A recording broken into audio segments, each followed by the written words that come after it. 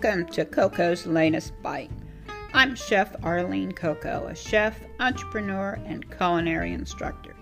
Every week I'll share my latest bite inspired by nature's seasonal bounty. So pull up a chair at my table and let's talk cooking.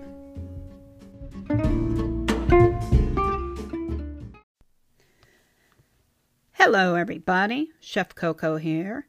Today we're going to talk about the magic of fire. It'll inspire you to think outside the pit. I'm going to give you some tips and techniques for cooking over an open fire. So stay tuned.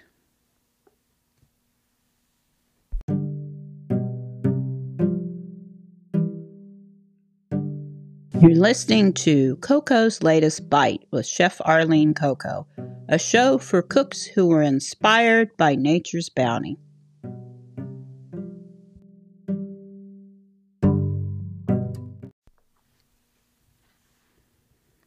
When I had my outdoor kitchen built, my blacksmith installed a big fireplace with a trammel or swinging black hanging iron arm with notches in it so I could hang a black pot over the fire with ease and adjust temperature just by moving the pot to a different notch.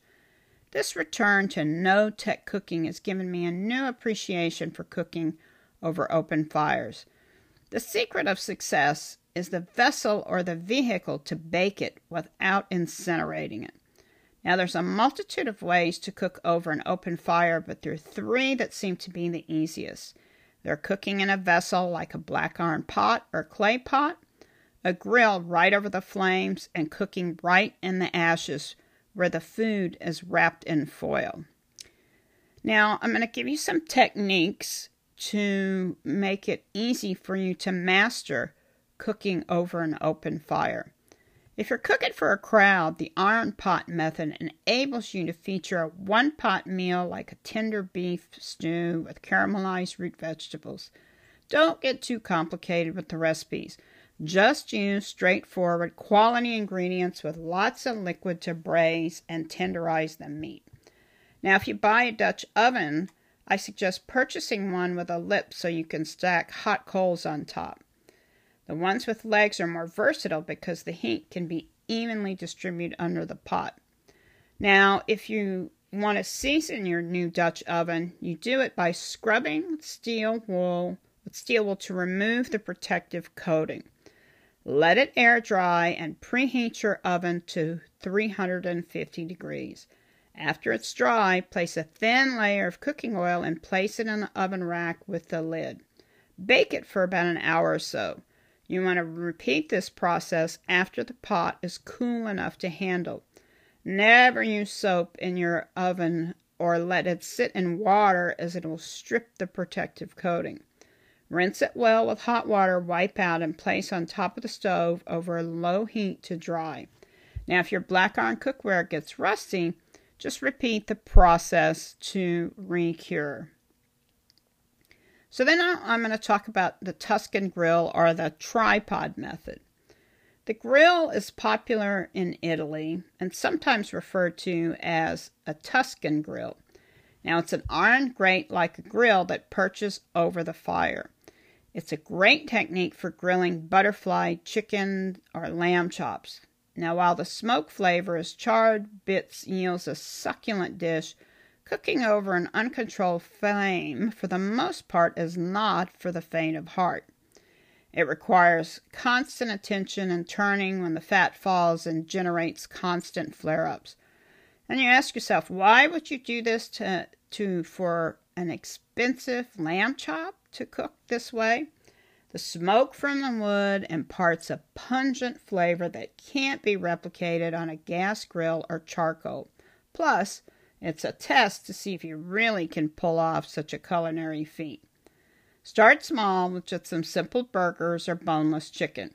The Tuscan grill is made for thin, quick pieces of boneless meat like brochettes or chops that normally would require only a quick cooking time. Tripods are sometimes called spiders. They're three-legged grills or trivets that can hold your pot or meat over the flames. Now you can adjust the height and this is similar to the trammel method.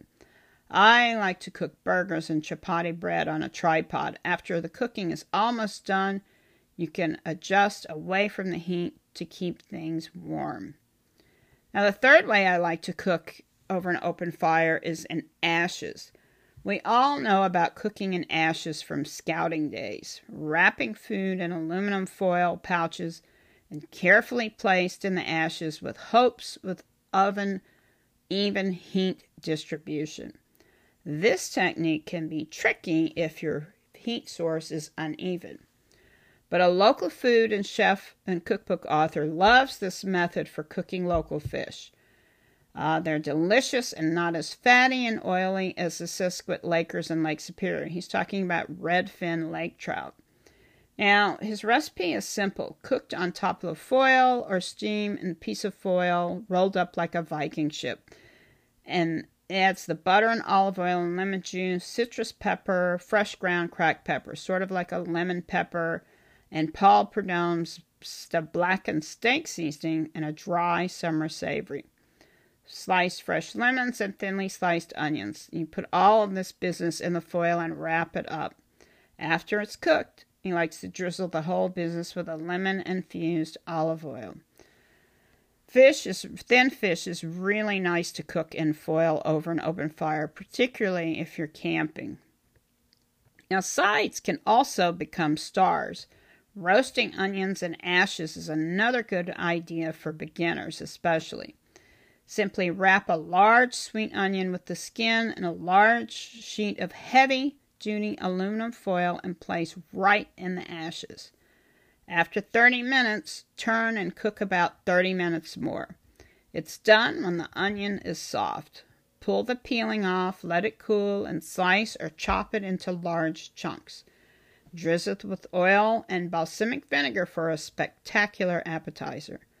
Apples for a side dish can also work with this same method.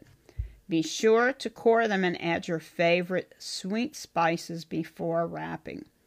Butter is optional since the apples will steam and provide its own juice. So there you have it. Those are my best tips and tricks for cooking over an open fire. I hope you do get out and cook over a fire. Even if you're not camping, you can do it in your own backyard.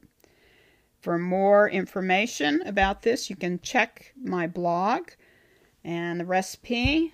It's an episode number 29, Techniques for Cooking Over an Open Fire.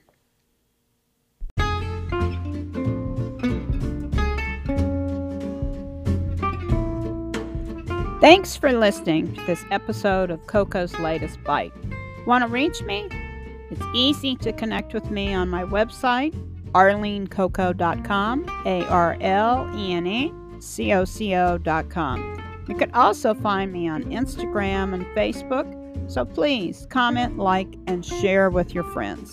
Now you'll find more information about each episode in the show notes, which will link back to the website and the blog. So don't miss it, and have a great day.